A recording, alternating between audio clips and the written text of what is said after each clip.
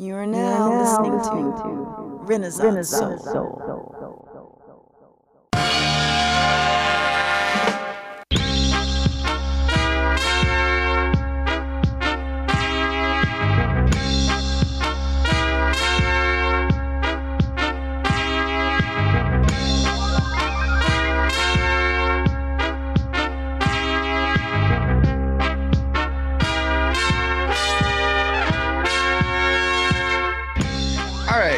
Welcome to the first episode of Renaissance Soul, the podcast about Detroit music history.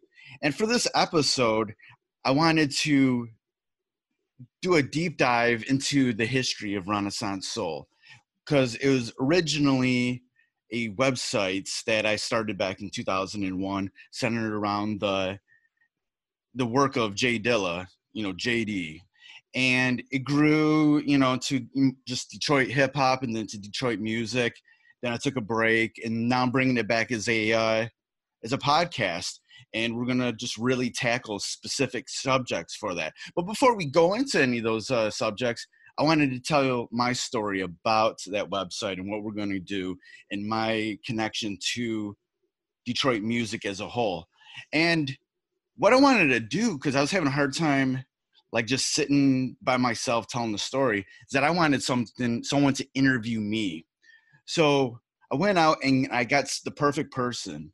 His name's Dan Charnas. He is a highly acclaimed hip hop journalist. He's the author of The Big Payback, the history of the business of hip hop.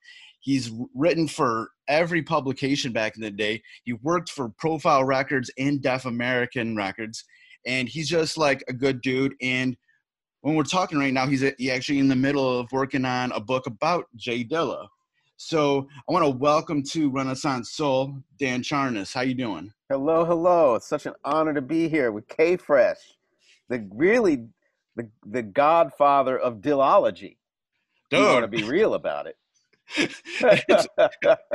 And it's funny now that when it comes to like Dilla information, it's just like as soon as social media hit and after he passed away, like all my work seemed like it got thrown to the wolves or something, because everybody just come up with their own stories and people still have like their third hand, fourth hand stories. And I know you're getting down to the bottom of that right now.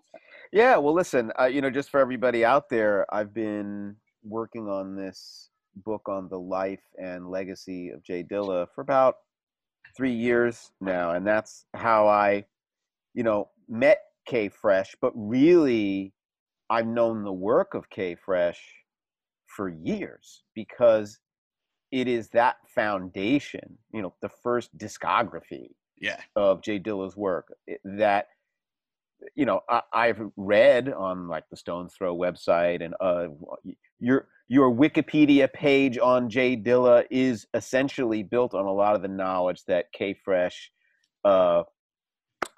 accumulated over the years. So it's an honor to be on your podcast. It's an honor to talk a little bit about your story, and let's get started.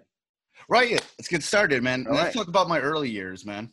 Yes, let's talk about your early years. Are you going to refer to yourself in the third person too? Like, well, when K-Fresh was young. No, I'm not that, whatever. I'm not. All right. So, and again, I've spent the last, 2-3 years interviewing Detroiters and people from the surrounding area. And it is an incredibly special place. So tell me a little bit about, where in the area you're from. Tell me a little bit about your parents, where you went to school, your family. Just give us the place. Yeah, I grew up right off of 8 Mile on the east side of town, Warren, Michigan. People, would learn about that city from Eminem and the movie 8 Mile and stuff like that. My life wasn't exactly like Eminem's, but there's a lot of things that were kind of underlined in that movie that I experienced. I know what the 8 Mile divide was, where north of 8 Mile is where the white people live, south of 8 Mile is where the black people live. and that was a strong presence when I was a kid, and I heard a lot of things, that's what, about Black people that were like very crazy. I didn't really understand it. I didn't really buy into it. So because at the same time, I'm seeing, like, we have these sports teams in Detroit and in Michigan. You have like the Bad Boys Pistons. You have, of course, you have like Barry Sanders. You have, everybody that's on the Tigers. You have the Fab Five from the U of M, and you're seeing all these, like, these great Black players doing good for the city. And then I'm also starting to, getting early steps of hip hop.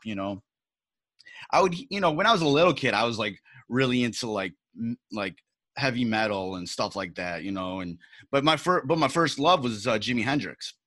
Wow. So, and I was always an inquisitive kid. So I would read magazines and catch documentaries that were on TV about Jimi Hendrix. So I'm like seeing all this thing where I'm like, okay, I hear all this sort of racist things in like just society about Black people, but so would you I don't get say, it. like, the middle school and the high school that you went to in Warren, would you say that, you were going to school with a lot of, white folks who had racist, bigoted attitudes and Yeah, lifestyles? like actually, like I was in a part of Warren that where my school district was in the next city over, which was East Detroit, or now it's East Point. And yeah, I feel like a lot of them maybe didn't even realize they had bigoted views, but they did, So, like, it was just like, if you're, only time people crossed 8 Mile is like the drunks from on my side crossed over to go to the Piccadilly's, the liquor store, or go to the adult movie shop right there, or and then the only time like anybody south of 8 Mile came on the other side was to go to Wizards Arcade, which, shout out to Wizards Arcade. People will know what that is. That's right. You've been And around. your mother wouldn't let you go to that arcade. Exactly, because there's a lot. Exactly, and you know, and of course there might have been shit going down in Wizards Arcade, but there, it was just that thing, So yeah, there was just I just didn't get it, because I was like, I know like Black people can't be that bad, and because I'm seeing all this great stuff, and I started getting into hip hop eventually, and this is probably around, I was like 12 years old when I was like really like getting into rap and hip hop. It was like around the time when the Chronic came out. Mhm. Like the big radio, the radio stations here were 96.3, 97.7, Mhm. and they were playing just that was probably, back in the last times when you had like real good hip hop stations, that were like digging deep, like, and I was just, I had my tape in my boom box, like, had pause taping, like recording all these dope jams that were coming on. Who did you sort of have friends, colleagues who you came up with who shared your, your loves and No, your the funny thing preferences? was, when I was a teenager, I didn't really know anybody that liked the stuff that I liked. There was, I really was like, I really was the hip hop kid at my schools. Like that was like my thing. I'd wear rap t-shirts like every day and stuff like that. Every once in a while I would bond over something. Like I was just talking with my friend Jeff, became friends in 8th grade, and me and our other friend Ray, who passed away many years ago, we really bonded over Raekwon's Only Built for Cuban Links.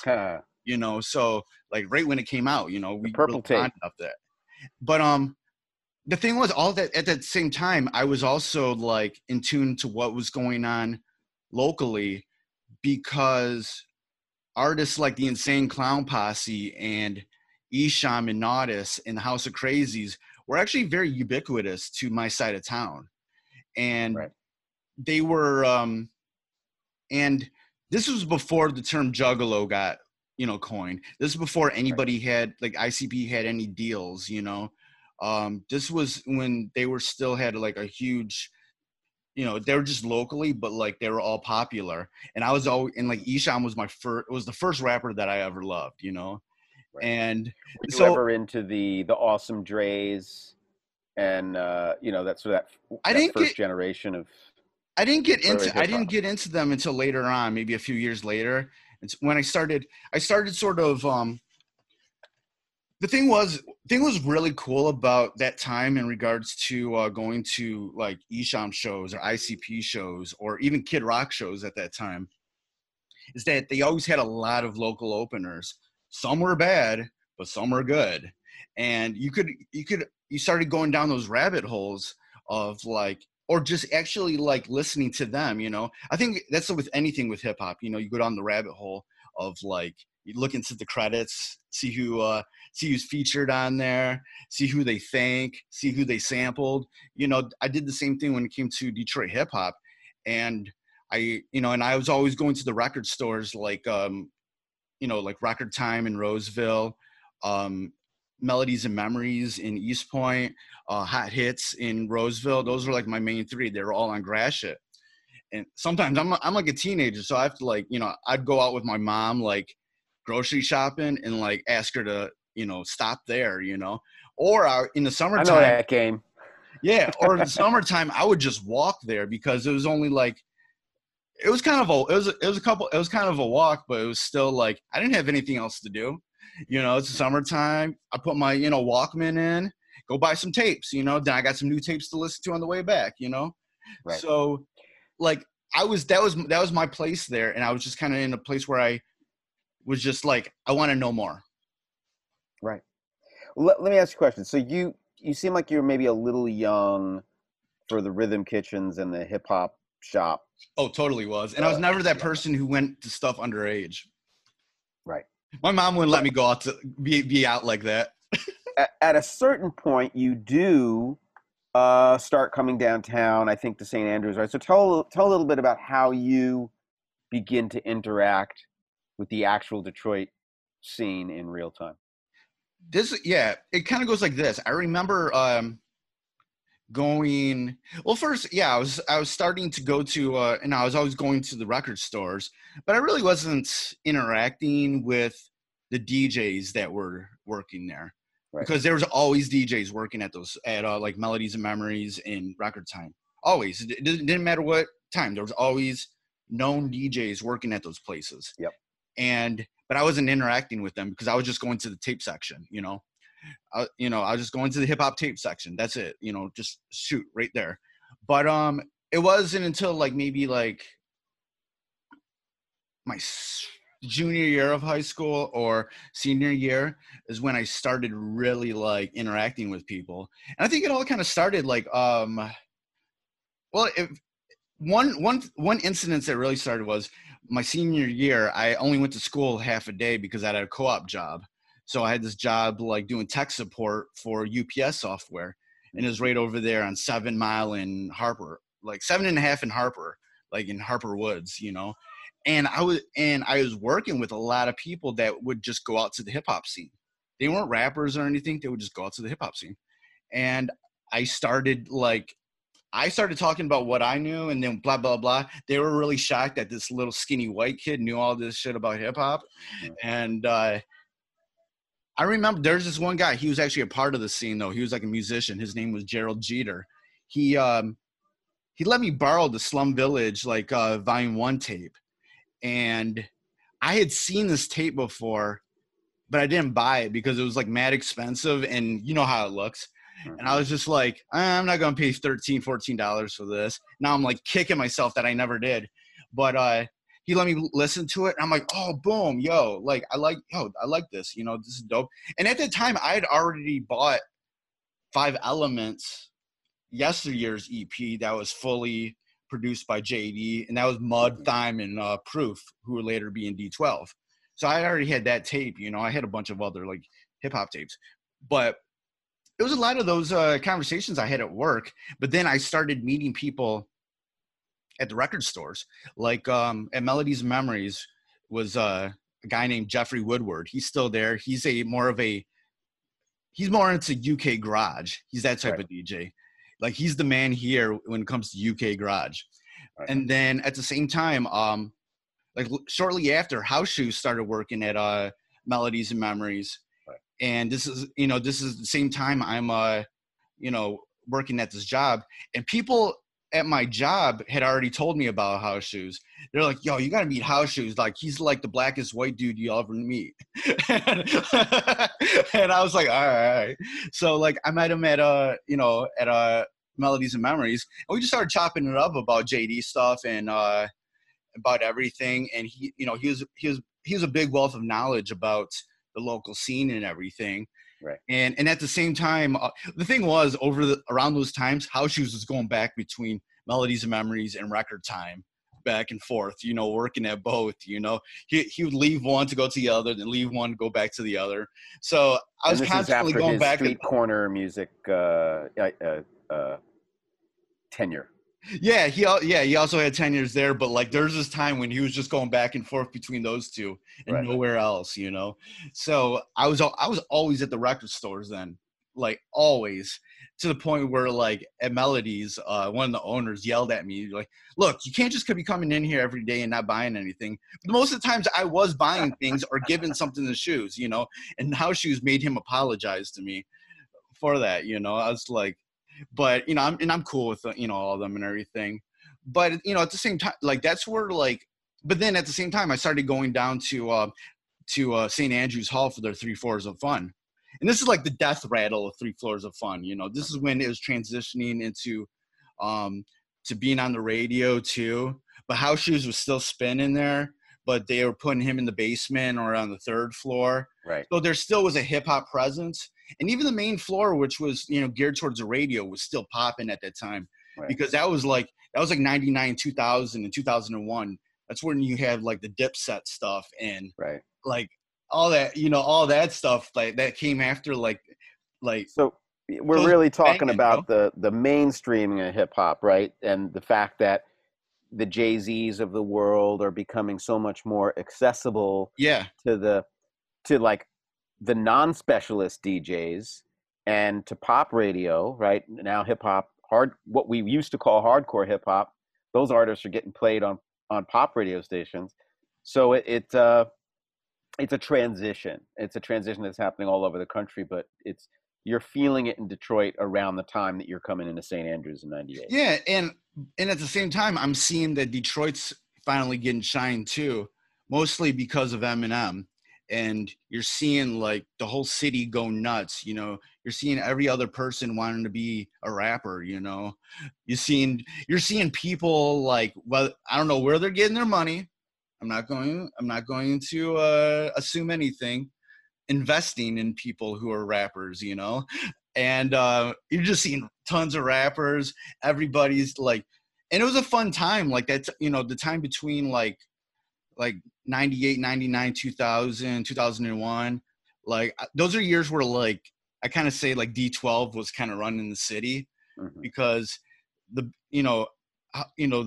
popularity of Eminem, then like D12 puts out an album and there's just this fun feeling around it. There's probably a lot of fucked up shit going on, and there's a lot of bad decisions being made. But it was a fun time, and that was sort of like where I was coming up to. I was going down to St. Andrews. I was meeting all these different people that just from the scene and everything, and it was just a fun time. Just starting there. Well, now we got to back up though, because you said a lot of bad decisions being made. What's one of those bad decisions?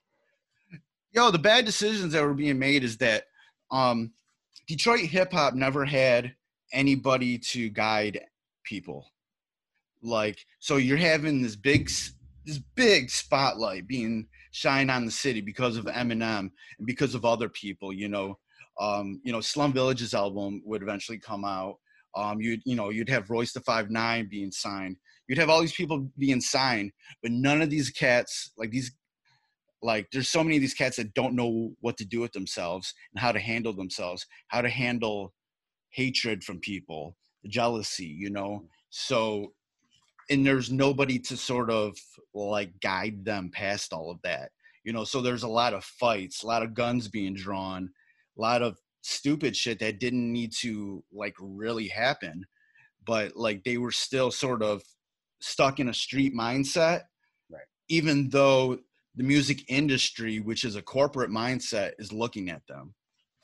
It's also really interesting, considering Detroit's legacy, that when it came to hip hop, there really was no, Berry Gordy kind of corollary for Detroit hip hop. Like they always compared Russell Simmons in New York to Berry Gordy when Right. he was first starting Def Jam, but there was no great Detroit hip hop record label. They were great Detroit hip hop artists, but and even then, until like maybe the late 90s, I felt like Detroit music, like Detroit hip hop, was a little behind the times. But it wasn't until, I guess, I'd like to say this is an influence from Jay Dilla, is that once he started making music with other people, mm-hmm. and kind of teaching other people, and a lot of this also is an influence from Amp Fiddler, also the godfather of Detroit hip hop. He taught everybody, but it was when Dilla started doing stuff, really doing stuff with like Tribe and De La Soul, and people were seeing that. People, see that he was making money, that the artistry kind of caught up, because if you go back to the, there's a lot of great records from like Detroit's Most Wanted and, Awesome Dre and AWOL and Smiley and everything. But it just seemed to me that they were a little behind the times in sound, not lyrics, because everybody was rapping their asses off. But it was, even though everybody got signed to something, there was just something that was missing there that didn't like correlate to the next generation. We had that little time period, like in between that first wave and then the next wave, where there was kind of, we don't know what to do. It was kind of like that time when it was the time in hip hop when Pete Rock came out, and the level of production went through the roof. He showed a whole new way of doing production, but we didn't have anybody in Detroit except Dilla, and it took a few years for him to really get caught on to right. really do that locally. So there was this like a time when, yeah, we had the talent, but we were still making music that had the same samples, Right. Well, listen, let me ask you a question. So you characterize this period of time when you finally start poking around St. Andrews as the death rattle. But my question is, can you tell me a story that sort of is indicative of why being around all of this was like just so worth coming back again and again? Oh man, it was like, the thing was, it was perfect because you were hearing all of the records. Like you could go anywhere in that building and hear all of the records that was hot in hip hop, mm-hmm. in all aspects of hip hop. You could hear the Jay-Z or the 50 Cent, dude. Like when Get Rich or Die Trying came out, I guess like everywhere you heard like 2/3 of the album at any club night, and you could hear those records, but then at the same time you could hear like Slum Village demos or like every new like promo that came out. I remember the night when House Shoes first played the demo that just dropped of MOP's Annie Up. Wow. Like that's a song now that you just feel like, you don't live without. But I remember the first night of actually somebody playing that, like him literally getting I was at Record Time the day he got a package that had the Annie Up promo in it, and I was there that night, and this this is a joint no one's heard yet, you know, and we know what it would become, you know, and it was stuff like that, being able to hear like those records, like that we now are just, we still go nuts for, Yeah. you know, being played even before the album comes out, you know, the promo 12-inch, you know, that's what was so great about it. And you'd hear both that and on all forms, even like the, you know, the independent stuff, you know, you'd be like, oh, dude, oh, what's that? You know, it would be maybe some sort of like, you know, Raucous Records record, you know, or whatever, you know. Right. But that's what you're getting, you know, you're getting those promos like that we call classics now. Like Discovery. You got to hear the first, even like you even got to hear like the, you know, the demos of stuff, like House Shoes would bring like a CD deck or a tape deck or a DAT player or something, you know, just to play stuff that he wants to play from people locally, you know. So you heard new music during that time, even towards the end of, you know, like of St. Andrew's 3/4, you know, you heard like what was going on in hip hop that night, whether it's underground or mainstream. Right. Now, there is a Detroit scene and it's a place. And then there's this other thing that's starting in the late 90s, this virtual space that's not bound by geography on the internet. And I believe around this time, 99, is when this website out of Philadelphia called OK Player opens its message board. So tell me a little bit about how you get involved in that community. Oh man, like this is my thing, is that like I was so from the start like into like the hip hop culture on the net, because it was at the same time that I'm just like, I'm already going out and about, I'm learning about all this Detroit hip hop stuff, and like I found out about OK Player really quickly, you know, and I was on those boards and stuff like that. And what were the discussions like for people who know OK Player as just one of a billion websites that focus on hip hop? Tell us what it was like to be on this very early version of OK Player, frankly, on a very early version of the internet when there weren't any hip hop. Yo, the original, like the old school internet during that time was the greatest, man. That was like a great time, man. But like you could connect with so many people that were like-minded on the OK Player board. But at the same time, it's kind of like on the level of like, what if like hip hop Twitter was just on a message board like 20 years ago? Because they were having the wildest takes, the wildest like conversations, but then they would have good conversations. It was a hub to like share information. A lot of people connected with people. That's what, you know, that's what I did, you know. It's like I connected with people, and I was one of the outlets for people for Detroit hip hop on that. And actually, tell me some of the people who you encountered on that website. Oh, like the people, let me see here. I would eventually like, and these are people that I met before they even put out stuff, you know, people like Flying Lotus or Nicolay or Byron Blaylock. Dude, there's, man, I even met Detroit people on there, I remember. And Motown Girl, right? She was on there. Oh yeah, Motown Girl and Kyle, Urban Cowgirl. And of course, Questlove was very active, right? Yeah, Questlove and Fonte, you know, Fonte too, and all these cats, you know, and you know, later on when I would actually have the website all done and everything, I would, you know, figure out more people that knew about that I didn't even realize I was interacting with.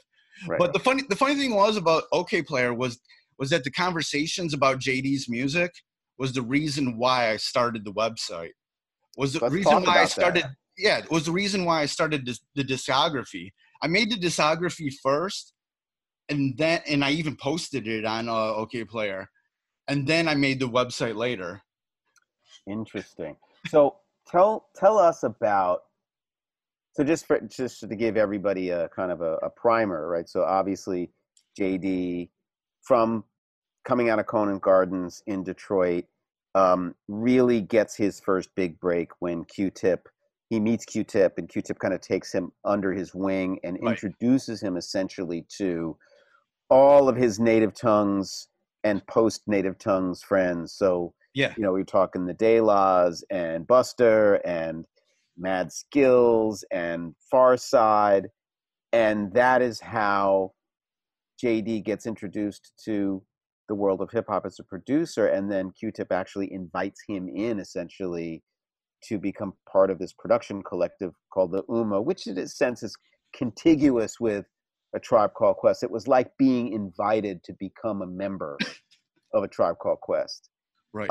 And yet, in this time period when he starts working with Tribe, 96, 97, there is a change in Tribe's sound and in their albums, and there's some controversy about this. So tell us a little, since you were there. Yo, talk about it. I always say that, like, the hot take that JD ruined, like, Tribe Called Quest, broke them up, is like the first real, like, internet hot take. First bad internet hot take of the lifetime like the of bad hot take. Real, but the reason why I started doing the discography was because of that. Because of he was under the UMA, so you didn't know what work he really did, because not everybody worked on every song.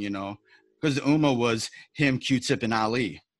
But and anything that they put out, it always said, just like the Tribe Called Quest stuff, it would always say, produced by a Tribe Called Quest. Yeah. You wouldn't know whether Ali or Q-Tip did the beat. It was the same thing for the UMA. It was always produced by the UMA, even if JD had done 90% or 100% of the beat. And there's some that he didn't even do. He didn't even work on. Right. And at the same time, you were getting a lot of things that were UMA remixes, Tribe Called Quest remixes, mm-hmm. and stuff like that. And then there's also a thing too, people really didn't. It happened a few times where, because JD is associated with Slum Village, associated with Barack Records, associated with RJ Rice. So there'd be things that would be labeled as, an RJ Rice mix that he did, or right. it'd be labeled as a JD mix that maybe RJ Rice did. There was things like that where there was, like, I don't know if there's too many producers that had to deal with that. When you look at their catalog, you had to actually pick apart who did what, Well, so you felt in some way, this is really interesting to me, like you felt in some way as a fan, not really having hung out with JD much, right? I never met him. Fan, you decided that something needed to be done to find out what things this person JD had done, and what things he hadn't done. Yeah, because there were so many topics of it on OK Player about, did JD do this, like blah blah blah, and I'm like, all right, let me figure it out. And at the same time, you're experimenting with HTML and trying to design a website. That's exactly what I'm doing. I just wanted to learn how to do a website. So, like, the first, like, Renaissance Soul website looked like just so basic and everything. And sidebar is that when I eventually did the website, I wanted it to be like Discogs. I didn't want it to just be a discography. I wanted to tell you about every pressing that existed for every one of these productions. So I had every vinyl promo, every CD promo, and stuff like that. Like on the original one, I would later scrap that, but the original version, like in my mind, it was like I wanted it to be like Discogs. Right. And I was like, so sometime in, I remember you telling me the story that this website that you're creating happens in early 2001, and you launch it as a way to publish a JD discography, and you do it in conjunction with the release of the very first JD solo project, which is whatever date that is. Talk a little bit about that. I always forget what date that is, whether it's in February or March. You probably know. But Yeah, well, they again with these release dates, they're always soft, right? So it says late February, but it sounds like you probably would have done it in March I 2001, think right? that was still back when, okay, because Welcome to Detroit came out on BBE, which is a UK label. And that was back when UK release dates were different than US release dates still, So I think there was like a release date for like the CD, and then there was like a release date for the vinyl like a month later or something. Mm-hmm. So whatever the first release date was, that's when I dropped Renaissance Soul. And how did you get an audience for this? How did you spread the word about this Oh, website? basically OK Player. Basically OK Player. And actually to kind of go back a little bit on OK Player, another cool thing that came out of OK Player was that because one of the first people I met in the scene was One Below from the Subterraneous crew. Mm-hmm. And he would be on OK Player with a bunch of other people, and we would have these weekly hip hop meetings out in his place in Ypsilanti, like every Sunday, and there'd be a whole group of like us from OK Player that were around. A few people even drove in from Chicago, and it was people like Buff One was there, and Majestic Legend was there at times. Probably other members of like Athletic Mike League, other members of like Subterraneous crew, and we would just talk about hip hop and stuff like that. That was like another cool thing that came out of OK Player boards. And when I started developing the discography, what I was doing was these were my sources of information.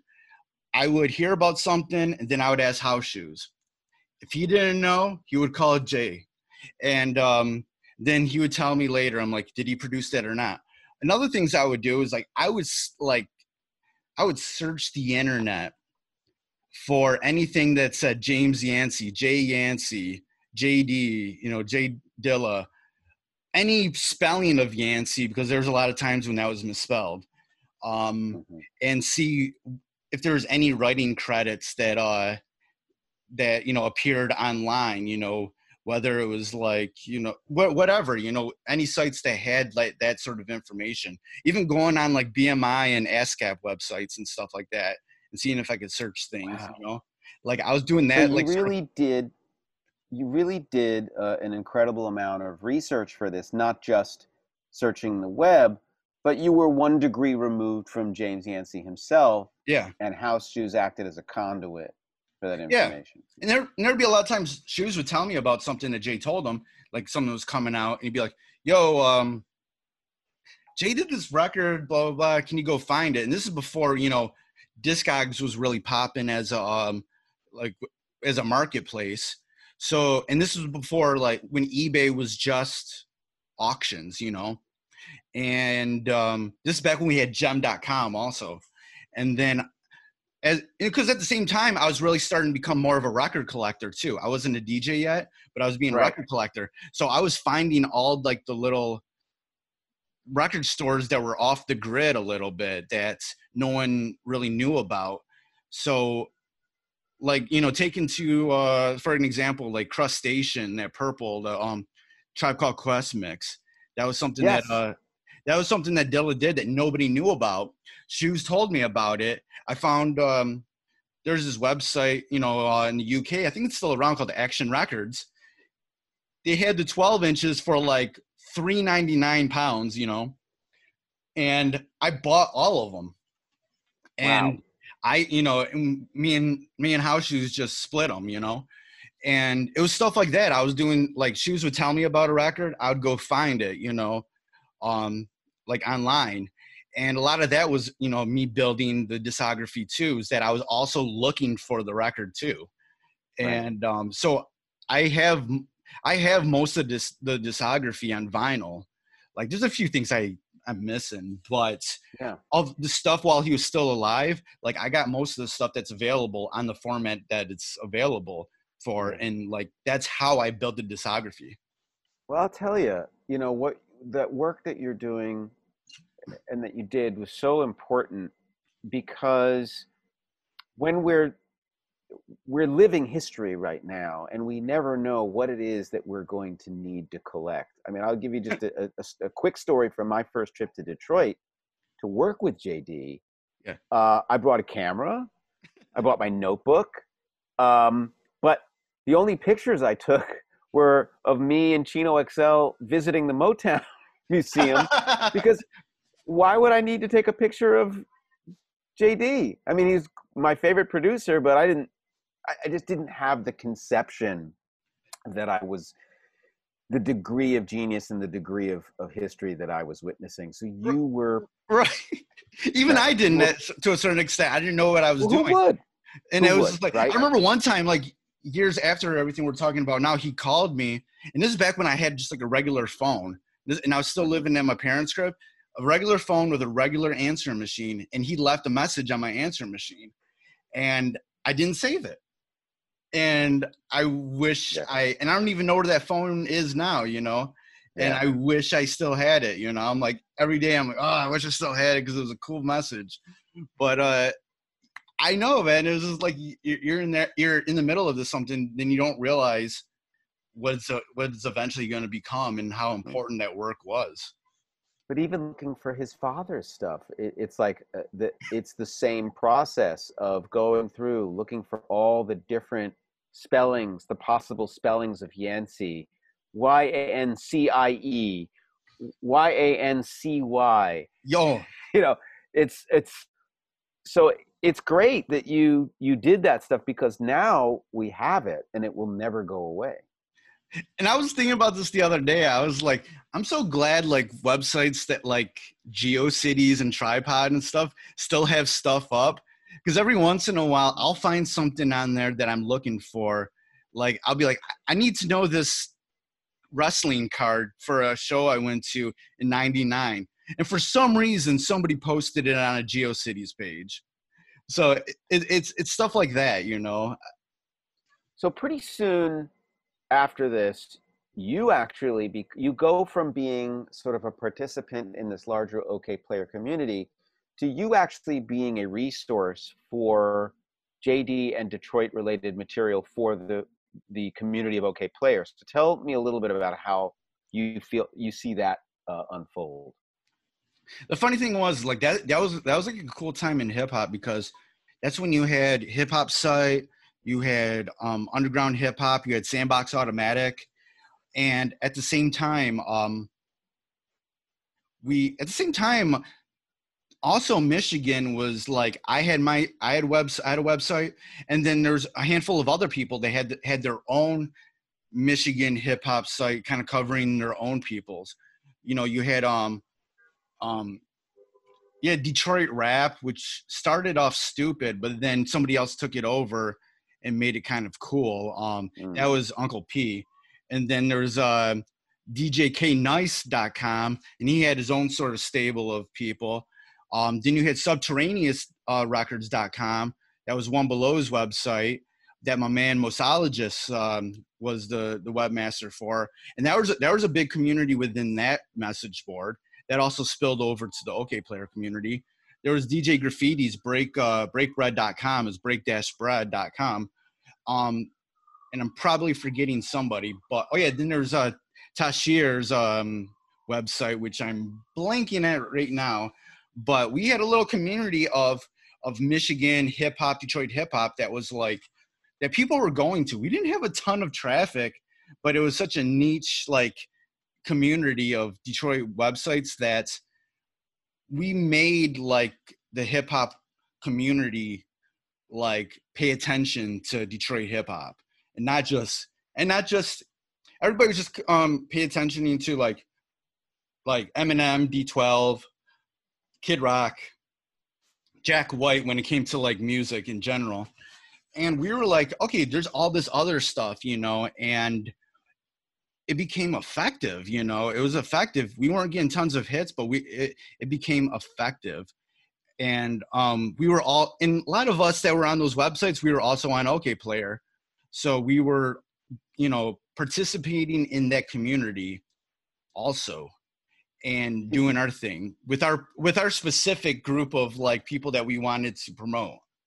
Right. Did you, like as the years went by, 2002, 2003, did you start to get solicited by like record companies, management, artists? Oh, I Did you got ever all, drawn into that? I got that from the jump, man, because it was like, Wow. because there was nobody that was advocating Detroit hip hop online than me and a few other people. So the moment I launched, I was already in contact with like ABB, or no, not ABB, but ABB later on, but BBE. I was in contact with Daryl over at Up Above. And he would send me like the fuck the police stuff instantly. I was in contact with a lot of the people that weren't Detroit artists, like I mentioned earlier, but were fans of Detroit music, and it would eventually be like this. It was like the more it grew, like the more people like would send me stuff that was like Detroit related. Didn't matter if it was local or if it was like international. Like I was always in contact with Damian Hoynes from Groove Attack. Of course, yeah. And yeah. He would send he sent me the original Rough Draft record. Like he sent me any record that was Detroit related, whether it had like Lax or Big Tone on it or anybody. Like if somebody like, I have some like crazy, like, those like German cats that bought all those JD and Wajid beats, ASD and something. Yeah, in Berlin, like I think. I have those records, man. Like, so I was in the middle like of I was getting all that stuff from the labels, but I also helped out to get people noticed by people. Like I remember years down the line, I had a really healthy like collection of audio that you could listen to on the site. It was all like in real format, like real streaming, Right. And so I always had a good healthy collection of that. But I had all like the original demos of Black Milk's Sound of the City. Like he gave me like 3 joints and he was like, Fresh, put those up, That's great. And not too far along after that, what's why am I blanking on his name from Fat Beats? That would become part of his band. Fat Beats in New York, Fat Beats in LA. Yeah, in New York. I'm looking it up for you. You're talking Amir? No, why am I blanking on his name?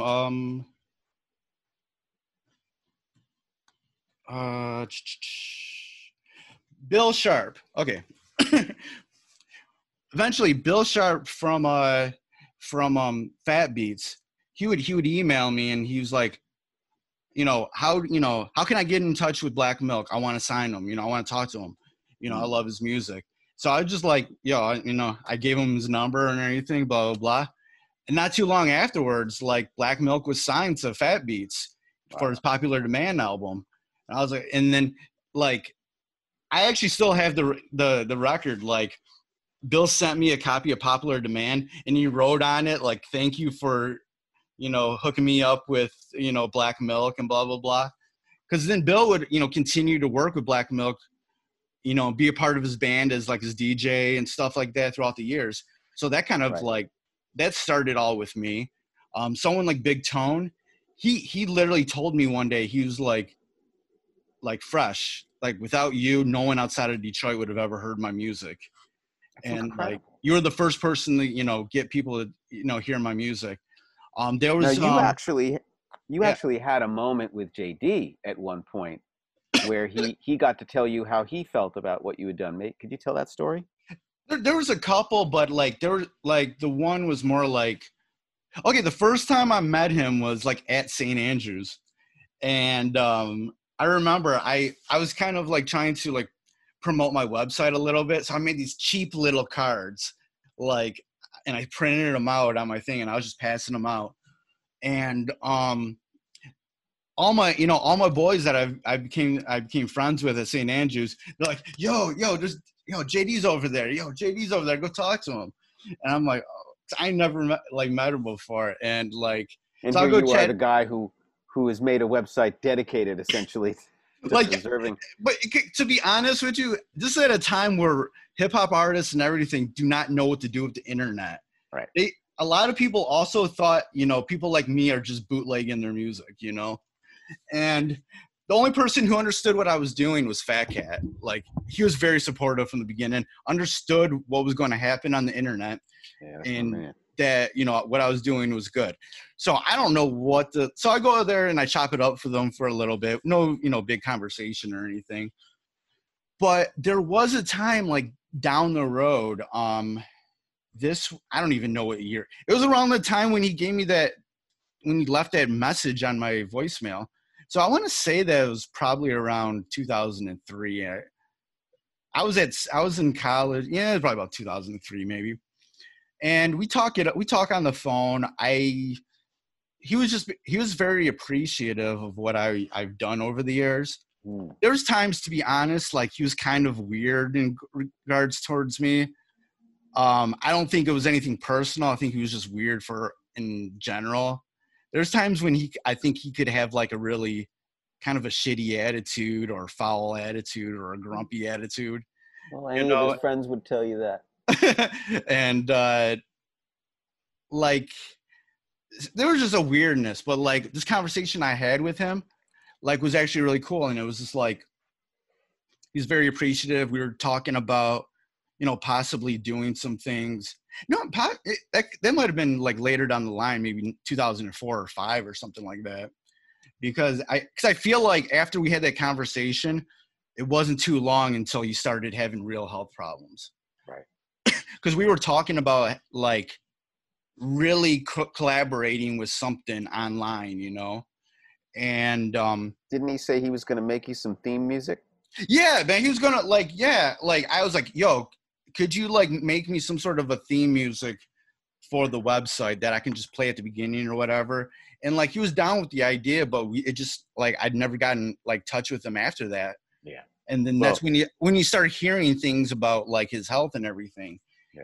And like, yes, that was probably like the one sort of like good conversation I had with him. Right. And that conversation probably happened after he had moved away from Detroit.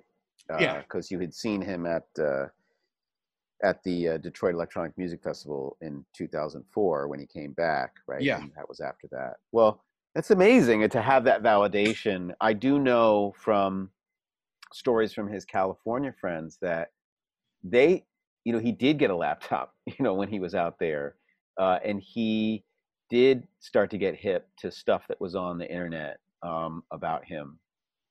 So that may very well have been a part of what he realized.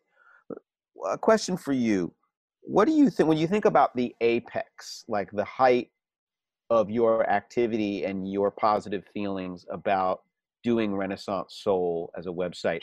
When would that be? And tell us a story about that. I think that would start to be like, the first few years were really good, like 2001, 2002. But I think it was like 2003 that was like really cool because I was getting a lot of music, This is when J-Lib would come out. And I had a good relationship with Jeff Jank over at Stone's Throw. Right. Like, he was my contact over there, Yeah. And he would always send me stuff. Like, he would send me all the Dilla stuff, instantly. He would tell me about it. And I was getting all of this other, like all the other, I was just hearing about everything. And I was doing other projects with other people, whether it was just promoting their stuff or whatnot, being sort of a publicist even with other people. So like around that time was giving me outlets to other things. like I started writing a column at this Toronto-based website called the Cyber Crib about Detroit music, and I did that for a little while. And that would actually, I would the funny thing was is that I was, like I said, I was doing like publicity and stuff. I was working, short term, doing publicity for King Gordy's album on Web Entertainment, and that's the label that like Eminem was originally signed with. That's like the label that the Bass Brothers and they own. And I was doing publicity for King Gordy's album, and the general manager there, Scott Guy, he was like, yeah, Real Detroit Weekly's looking for somebody like for their hip hop column. Do you know anybody? And I was like, oh, yeah, let me try that. Let me, I'll do that. Right. I was like, okay, I'm around enough things. And the Real Detroit thing was like, just really popped off really quickly. I was doing like monthly at first. Later on, they would redo everything and it would be a weekly thing. And it would be smaller, but it'd be weekly. And I didn't like that. But I was doing this like monthly column that I called The Loop. And like I talked about all the Detroit stuff on there, Detroit hip hop stuff. And I was doing like cover stories and stuff like that for Real Detroit. And I was continuing on with, here and there there'd be times when I would kind of take a break with Renaissance Soul, but I was always kind of doing something with it. And I think 2003 was a good year because it was just like, we were seeing this new sort of boom, like in Detroit hip hop, and where Detroit hip hop was collaborating with people everywhere. It wasn't completely an insular thing, You had J-Lib, you had all these other things that Wajid was doing. People were finally getting out of their like Detroit little hole, and like we were seeing more of that. That was a good year. Right. But you start to get more professional gigs at other, more established institutions. And would you say that sort of marks a bit of the waning of your work on Ren Soul? Yeah, it would, because I was also starting to party much more in Detroit and actually get into DJing and stuff like that. And the website helped me get DJ gigs too. And it was just like I was kind of getting burnt out on a lot of it. Yeah. Because the more you start, the thing was, the more you start partying, the more you start just being out in the scene, the more you kind of got sick of it. And we're also seeing like a little bit of a decline also, I feel like, and I think hip hop had a weird time that time also, like between 2004 to 2006. And then even after, where what are we doing next? There was that big indie boom with like J-Lib and Mad Villain and everything else that was around that type of stuff in like 2003, 2004. But then things just got like, it was just starting to, a lot of things were just starting to get old, I think. I found myself going. The death of Jay Dilla, you had the death of Proof, House Shoes leaves. Yeah. And even before that, I found myself like going to, because I was DJing, and the hip hop scene really didn't give me my first opportunities to DJ. It was more like the dance music scene here in Detroit that, because I started making friends with that and with that part of the scene. And I started like being more educated about Detroit techno, Detroit house, even like Detroit rock and indie pop and everything. I was finding myself going in those areas. Mm-hmm. And I was trying to like bring that into the Renaissance Soul like universe, but it just wasn't fitting, and I was like, but I'm kind of like into a lot of this stuff now. I need my kind of hip hop break. And then when Dilla and Proof passed, there was sort of like a black cloud in Detroit hip hop like 2006, 2007, maybe even a little at 2008, where there was stuff happening, but nobody was just fully into it. Everybody was, and for me, I totally almost exited out of that for a minute and was solely DJing in like the techno and dance music crowds for like all of 2007. Right. Because all of 2006, all I was doing was Dilla tribute parties. And that had to be heavy. Yeah, it was fun at first, but then I realized everybody was just asking me to play Dilla sets, and I'm like, I don't know if I can do this, So by the end of 2006, I was like starting to play more dance music, and things that was hot at that time. That was, still wasn't commercial stuff and anything, underground type stuff, but it was like so. Well, that marked a long time for me. Like even after that, I just kind of had like a disappointment kind of in the scene eventually, because it was just like I was going down this weird burntness, like burned out, going down a weird rabbit hole of just things that weren't satisfying. Right. That makes complete sense. And what you talk about, especially with regard to Dilla, is something that I've heard from many of his friends and supporters that, I wonder if you could, I have a couple more questions for you, but I wonder if before that, if you could reflect a little bit on when you see Jay Dilla, James Yancey talked about or celebrated on the page or in events, how does all that hit you? Because you reached a point, like you said, where just I can't do this anymore. Right. When you think about how Jay Dilla is represented today and how he is thought of today, what are your thoughts on that? A lot of it's just really corny, It's just like, I'm like, who is this person that you're talking about, Like, where are you getting this persona and thing that you're talking about? Give me an example. What's the persona that you hear about, and then who is the real person? Oh, like for years there was this sort of like this like hallelujah sort of hippy dippy sort of thing that loomed around Dilla's legacy that I'm like, nah, man, he was like a Detroit street cat, man.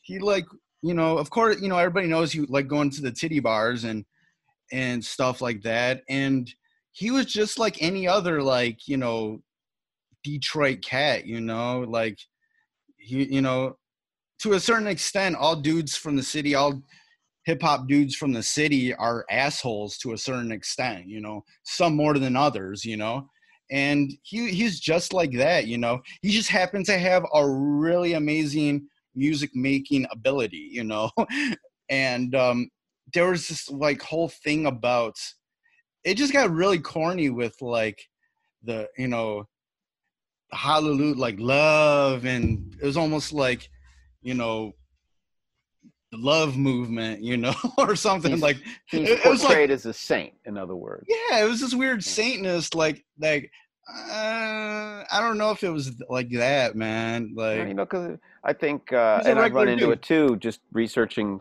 and reporting the book, is that, and this happens a lot of times to historical figures, but just because you're sophisticated doesn't mean you're a saint, and sainthood is not the price for being sophisticated. He was an incredibly sophisticated, thinking, intentional producer, but he loved. He had grown up around a lot of coarseness, and he loved his pleasures, and those two are not mutually exclusive, right? Yeah, Especially not in Detroit. And it was weird, just like the way a lot of people like kind of paraded his mother around after he was after he passed away, when in all actuality he kept his parents away from his music most of his career. he never let them go to any of his shows or anything. Like, I don't know if they ever did, you know, because he wouldn't let them, you know. He was kind of like, they would, you know, they would know about that, you know, they were doing stuff in the basement or whatnot, but there was like you really, like, for me, you can, if you want to, if you want to know about James Yancey, you know, the boy, the man, the person, like, yeah, you can talk to Ma Dukes. But if you want to talk to Jay Dilla, the music, you really can't get much out of her, you know, because he didn't let her around, you know. And I feel like a lot of people are making this persona about his music, about him being a producer, based off what, you know, they're getting from her, which is kind of weird to me, you know. But, you And know, in all fairness, I think she cops to the fact that, you know, a great story that she tells is whenever she would try to tiptoe down from the kitchen, down the stairs to hear what he was doing in the basement, because she genuinely liked the stuff he was doing and was yeah, genuinely proud of him, he would be like, you know, what are you doing, lady? He would call her lady. Like, you know. but see, stuff like stories like that, people kind of forget or just kind of don't pay attention to, and kind of pick and choose what they want. And then Yeah. over the years, you've had all these stories that get like passed down, and you're hearing them fourth person, and they're completely exaggerated, you know. And like, I'm not saying I know any stories or anything, but a lot of this stuff just doesn't sound like him, you know. It sounds very exaggerated, and you're like, and that's what a lot of the events and tributes like came to be, like after he passed, was like the sainthood or whatever, when all I wanted, and everybody, and it got to the point where the legacy of JD was something that they would hear all these stories, and then they want to repeat it to you, even though you know, you like, I know all this stuff, but there was kind of like people like wanted like their gold star for like knowing stuff, you know. Right. And it was kind of hard to enjoy his music when people are always talking. I just want to be like, yo, let's just play some music and vibe to it like we used to do. Like, I could be over at House Shoes spot, you know, we'd be smoking some weed and he'd play a beat tape and we're just chilling. Like, no words are being spoken. Or, oh man, do you know what record he sampled on that? Yo, or he would show me, but now it turns into a big discussion, like, and I'm like, yo, can we just listen to the music? That's the big problem with the legacy, is that we just don't listen to Dilla's music. It always has to turn into a discussion. All talk. I love it. And there was also that level of policing where, like, people would, like, you'd hear, like, maybe like a TV show or like a commercial would use something that Dilla produced. The first thing that would come out of someone's mouth, well, I hope his estate's getting money for that. And I'm like, to the point where I'm like, that's not our problem. Honestly, that's not my problem. You know, I hope so too. But there's things about Dilla and his business and his music that, guess what? Not my problem. You know, I'm focused on the music. And there's things that I just don't want to talk about, you know, because it's not my problem, or I just want to chill and vibe to the music. Yeah. All right. Makes complete sense. All right, so let me ask you a couple questions. Why now? Why is it important to you now to resurface the Renaissance Soul name, especially with regard to this podcast? What is it that you are reaching back for, and what is it that you are rebirthing? Man, for a long time where I was like, yo, I'm not going to bring Renaissance Soul back in any way. I'm not going to use the name or whatever. Why?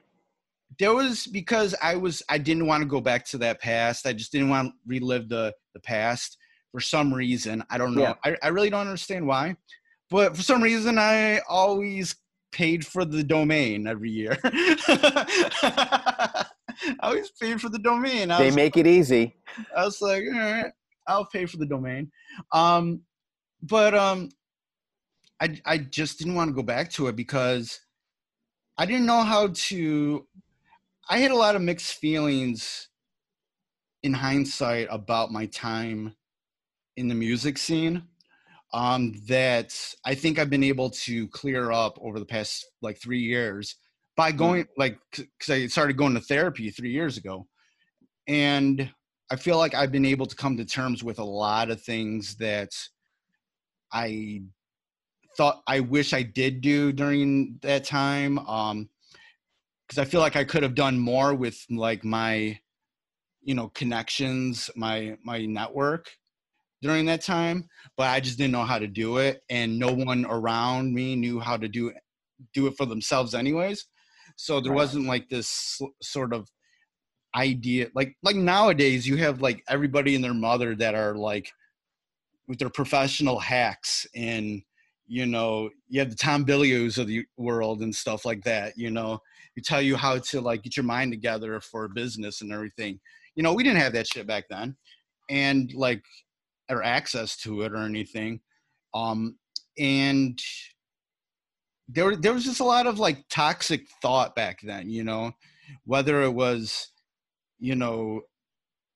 cats still thinking they're still on the block, or, misogynistic, thoughts, homophobic thoughts, like all those sort of attitudes was so like prevalent back then that it was just like, I don't really want to go back to that time, and I've moved on. But then I kind of like started, I think this was kind of like something a lot of people have gone through over the past few years, where they realize the music industry isn't the same anymore, that we have all these tools that we can do it for ourselves. They've given up on the dream record deal and stuff, the rap dreams or whatever. And they started making music again that was fun for them. And a lot of people are making the best music they've ever made out of their lives after reconciling a lot of shit in their lives. We're seeing Big Tone make the best music of his life. You're seeing Royce the 5'9" make the best music of his life. House Shoes is able to put out a whole record label full of very talented producers and whatnot. You're seeing people who are finally doing the thing that they wish they were able to do like 15, 20 years ago. And they're even better at it than they were back then, and that's where like kind of like I became. And the funny thing is about this, like my other podcast, my main podcast, Fresh is the Word, I'm in the 200s now, but I don't think I really started finding my sweet spot until after 70 episodes. And then I took like a 6-month break. That's when I started going to therapy. And then I started sort of branching out to a lot of different things that made me like learn more about myself, whether it was like, like sex podcasts, or more stuff about, podcasts about the Black experience, or, just other forms of music, having, interviewing rock bands, doing like all those other things. And the thing was, during this time that like I was kind of a little, I stepped back from the hip hop scene and just the music scene in general. I was still doing stuff because I was a contributor for Huffington Post, and I was doing that while I was in a really bad relationship for like 3 years, like 3 years of like Huffington Post thing was from like 2011 to 2018. From 2012 to 2014, I was in this bad relationship, and just writing for Huffington Post kept my name out there, and I was actually still building my name, maybe more than I was before during that time. Right. So that's after all of this, it was just like I started kind of reminiscing about a lot of things, and I was like more, I was more resolved about it than I used to be. And there was a wrestling podcast. Well, there's a few wrestling podcasts that were, one was with, one's called 83 Weeks with Eric Bischoff. He used to be the head of WCW wrestling in the late 90s. And what they would do, and the guy that who hosts the podcast with him, Conrad Thompson, he did 2 other ones with other wrestling people. And what they would do was they would take a specific topic, whether it be an era, a pay-per-view, a particular wrestler, a particular show, and they would break down everything in regards to that topic. And I realized, I'm like, yo, I want to do that, but for like Detroit music, you know? And like, that's when like the gears started rolling in my head about like doing this podcast, is because like I wanted to take a topic from the past and then break down everything about it, you know. So that's the idea behind this new Renaissance Soul podcast. Yeah. And then recently I realized, you know what? Let's not just do it about history. Let's do it about significant releases that are happening now. Because there's some, and I got that idea kind of with Miss Corona's album, her EP called the Virus EP. And this is someone who's like, like we're going through a pandemic with a virus called the coronavirus. She's wondering if she should change her name. And then she puts out this EP that is very smart. Yeah. It talks about like everything going on from the eyes of a Black woman, the Black community. And I'm like, you know what? I don't want to wait to talk about this. I want to talk about this now, you know? So, and I've done it with other artists too. Like I did Big Tone and House Shoes' album, because there was so much about that record that talked about Detroit hip hop history. Right. And then I also did Apollo Brown's album. Why am I forgetting? Sincerely Detroit, because that's historical, because it has so many different Detroit artists on one album, and that would have never happened like in my day back then. That would have never happened, you know. So to me, that was a historical thing. So historical things can be new, you know.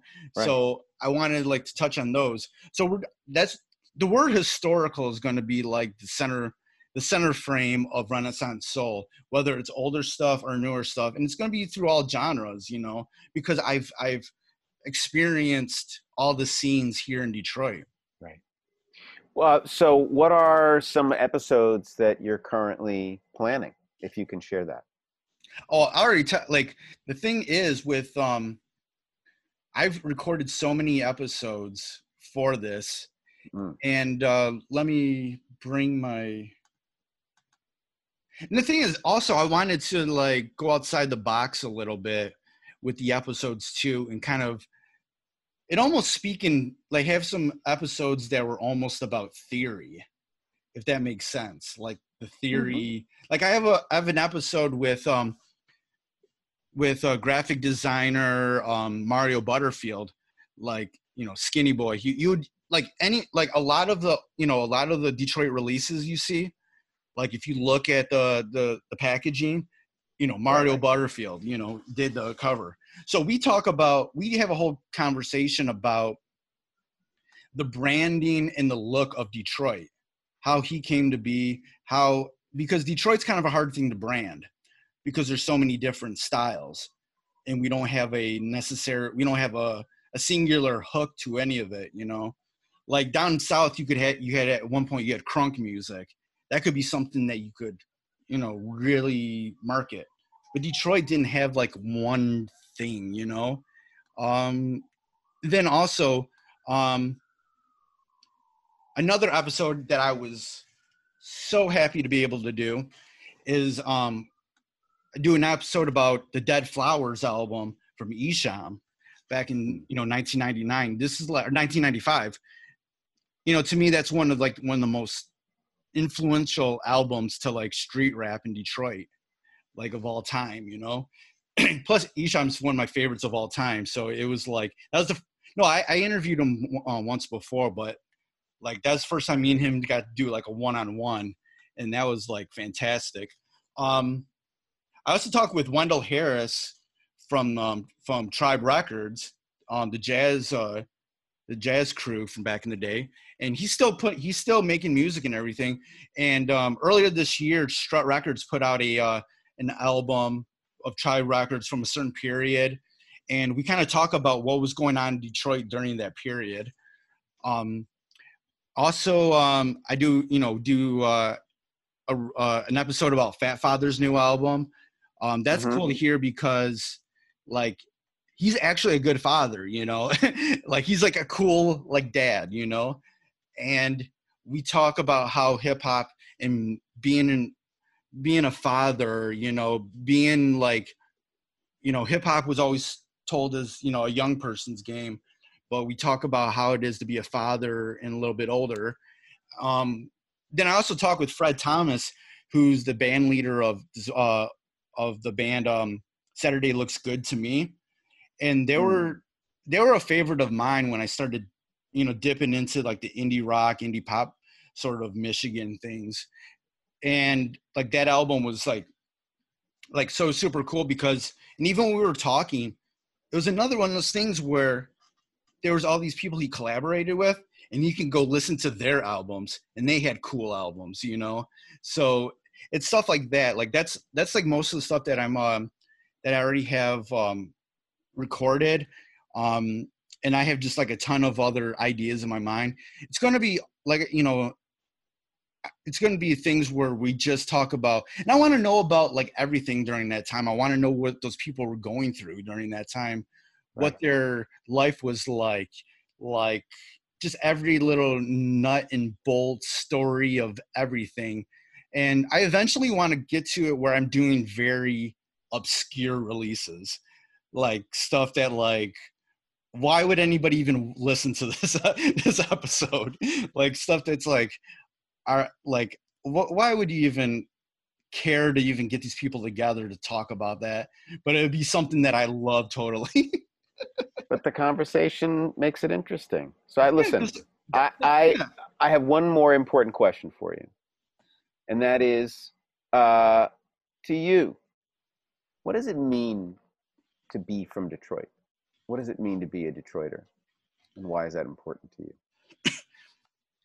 You know, I think being from Detroit is like, I think it gives you a really good like work ethic. You know, you're already like, we're a working class area, you know, we're a part of the, you know, the Industrial Revolution. That was like in our you know, in our DNA.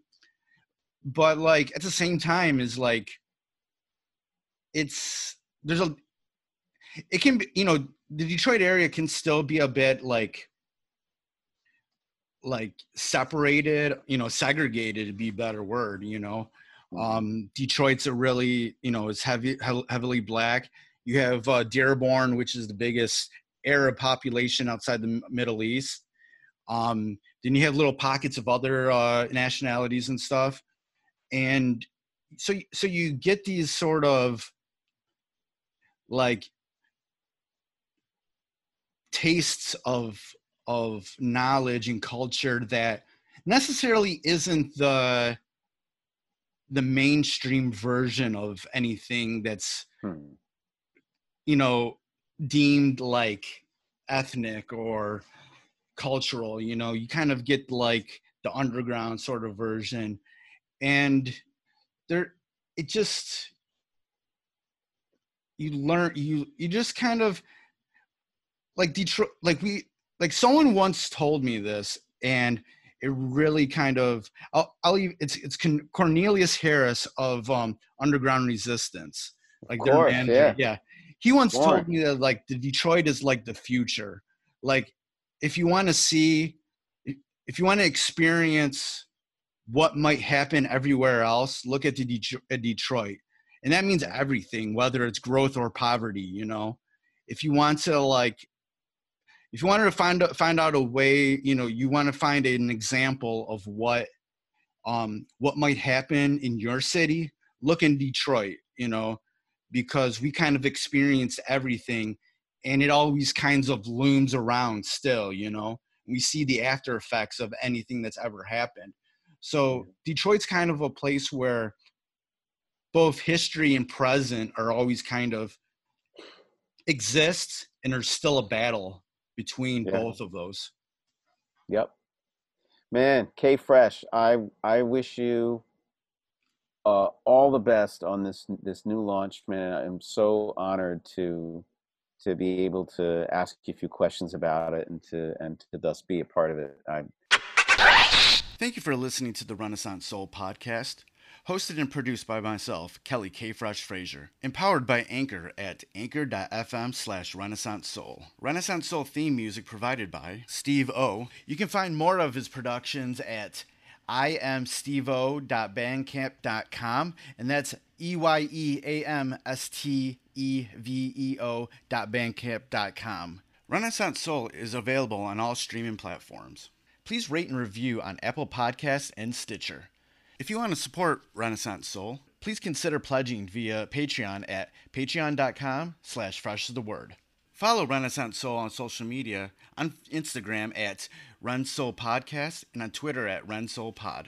And join the Facebook group at facebook.com/groups/freshtheword. And for more information on Renaissance Soul, visit freshthepodcast.com. Thank you for listening and your support. Goodbye and good night. Renaissance Soul.